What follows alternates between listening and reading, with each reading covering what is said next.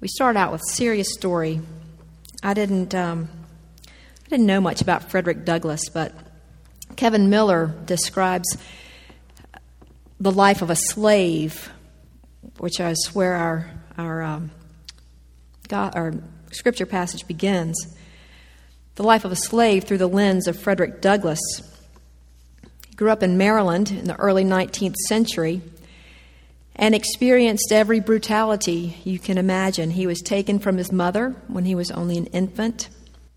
As a child, for years, he and the other kids would receive only runny cornmeal in a trough, and they would use oyster shells and fight each other to eat. He worked in the hot fields from sunup to after sundown. He was whipped. He was beaten almost to death by a master. He was attacked with a spike by a gang of whites.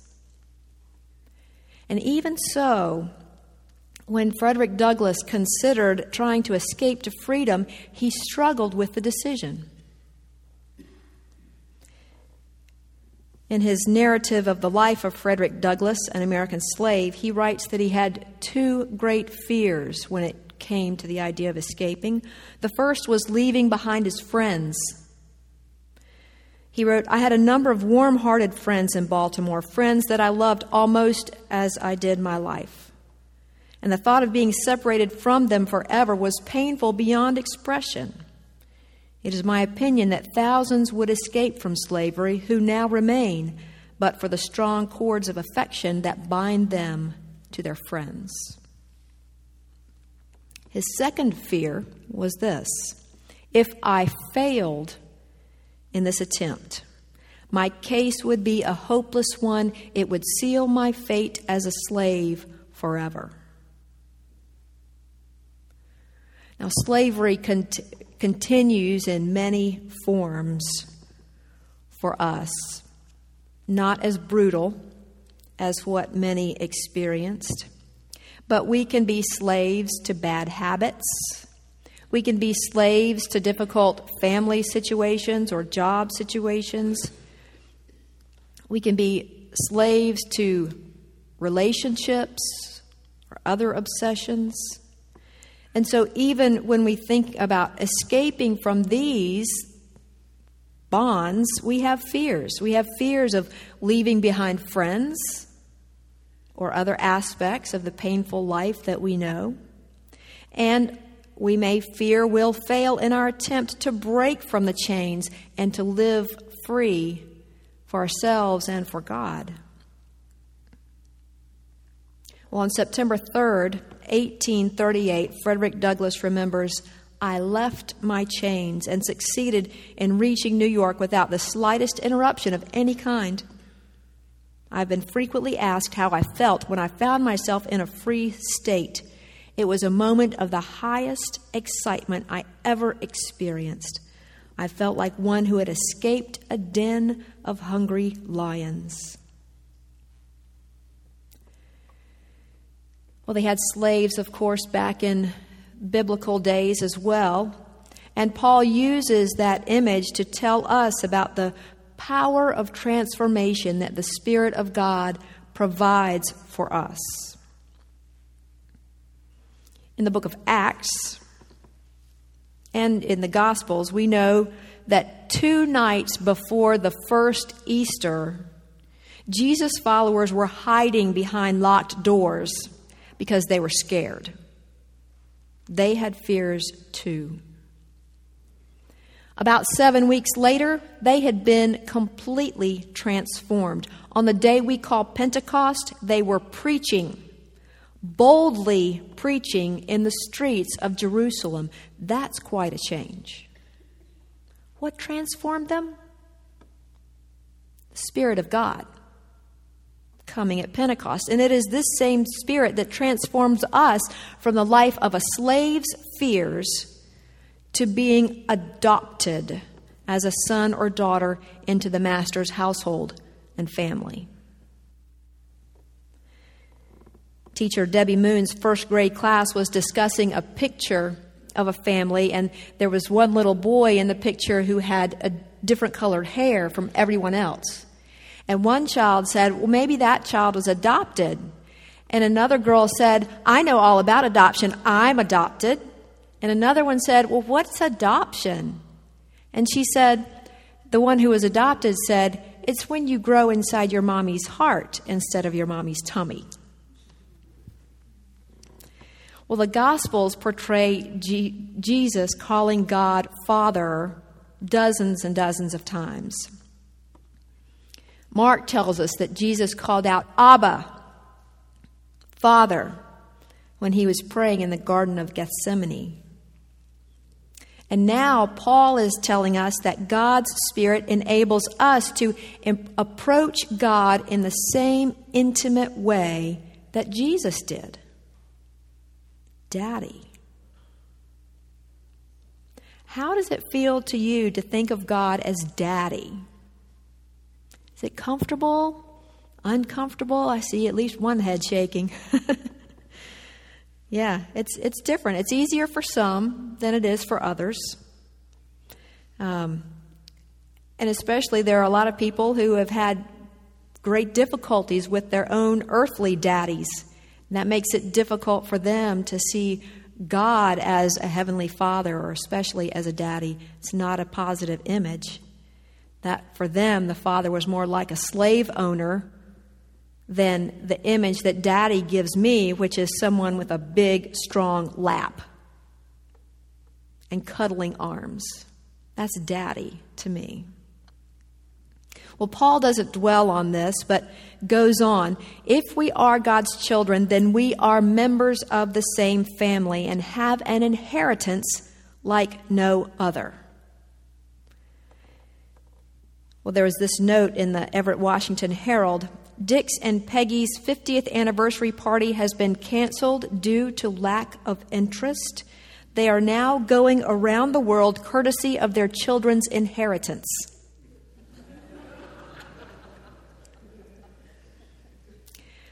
Our inheritance as Christians is not something that can be spent on a cruise or a new car or a house at the lake. Among other things, it's the inheritance, the unique inheritance of a strong family. A team of researchers observed and interviewed 3,000 strong families, what they deemed strong families, in South America, Switzerland, Austria, Germany, South Africa, and the United States. 3,000 families, to discover what makes families strong. They concluded that strong families have 6 main qualities. Family members are committed to the family. They spend time together. They have good family communication. They express appreciation to one another. They have a spiritual commitment. And 6th, they are able to solve problems in a crisis. Comedian George Burns said, happiness is having a large, loving, caring, close-knit family in another city. Whether our families live near or far, the church is the place where we ought to be able to claim our inheritance as God's children. I can't say I remember the sermons at the church where I grew up, but I do remember that every Sunday after we had communion, we did it once a month there like we do here, everyone would stand up and stretch out their hands, hold hands, reaching across the aisles, and sing, "Blessed be the tie that binds." Most of you all know that? Let's sing it. It's 433 in your hymnal. We're just going to sing the first verse, 433. And I'd like for you to listen to the words as you sing them. Ready? Oh, thank you.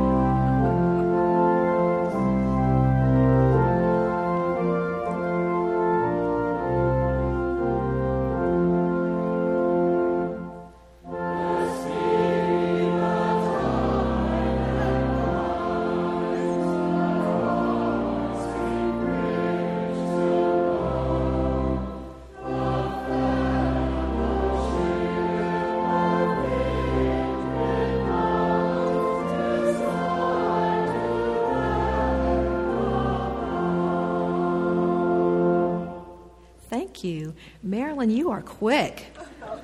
I didn't warn her about that. I was going to do it a cappella. Thank you.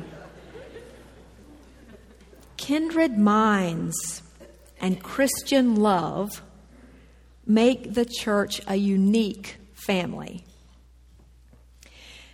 Now, are our minds always kindred?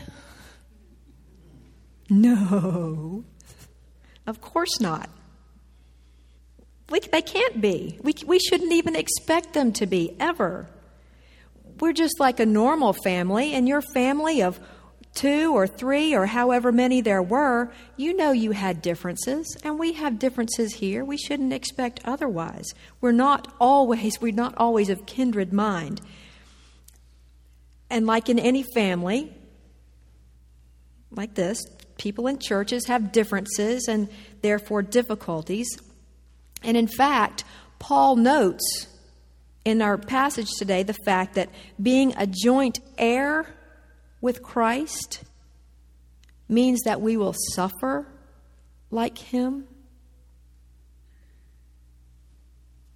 Some of you probably will remember this. It was new to me that on September 2nd, 1945, the documents of surrender officially ending World War II were signed by representatives of Japan and of the Allied nations.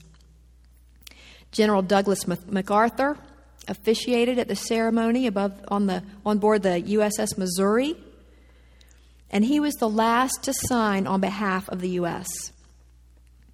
Flanked by his military colleagues, MacArthur took out his Parker fountain pen and simply signed his first name, Douglas. He then passed the pen to General Wainwright, who signed Mac. He took the pen back, MacArthur took the pen back, and he passed it to General Percival. And Percival signed Arthur. Now, this unusual procedure was MacArthur's way of honoring the 2 U.S. generals who had suffered severe persecution as prisoners of war. They had persevered, and now they were allowed to share in the glory of the victory. The last verse of today's passage describes the future of those who persevere in the spiritual battles. Paul calls us joint heirs. Joint heirs. Those who share in the sufferings of Christ will also share in his glory. As an example, there was a girl named Jamie who lost her arm in an accident. She didn't want to go to church or school for an entire year, and her parents allowed her to do that. Finally, she felt like she was ready to face her peers again.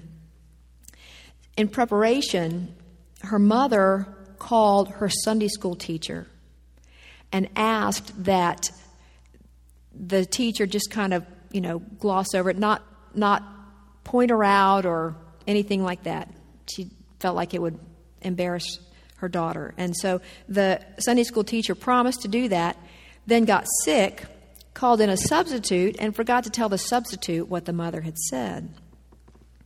So at the conclusion of the class that day, which was about inviting friends to church, the substitute led the class in doing the hand motions to the familiar children's poem. Here's the church. Here's the steeple. Open the door and see all the people. Can you imagine how Jamie was feeling? She didn't have an arm, so she couldn't do all that. So one of the little boys, another 13-year-old, looked at her and saw her, and he came over beside her and put his hand up with hers so that together they could do, here is the church, here's the steeple, open the doors, and see all the people. Well, church, I hope that's what we can do. Pull together as a family. And like in any family, we have responsibilities. We have chores. We have care for each other. We offer each other strength and encouragement and hope. That is a great gift, this gift of adoption as God's children. And I hope just the knowledge of it can pull us together, just like drawing a drawstring, pull us together so that we then have that courage and that power and that hope that can spread out wherever we take it, because we go in all different directions. Not just around the valley. We go in all different directions. And just think how much better the world could be when we carry the love and power of sonship and daughtership to people who feel like orphans. Let's pray. Thank you, O God, for adopting us. Thank you for being holy and yet one who is so intimate with us to know everything about us. God, as you strengthen us, as you forgive us, we pray that you would carry us into the world with hope, with light, and with your unconditional love. In the name of our Lord and brother Jesus Christ, we pray. Amen.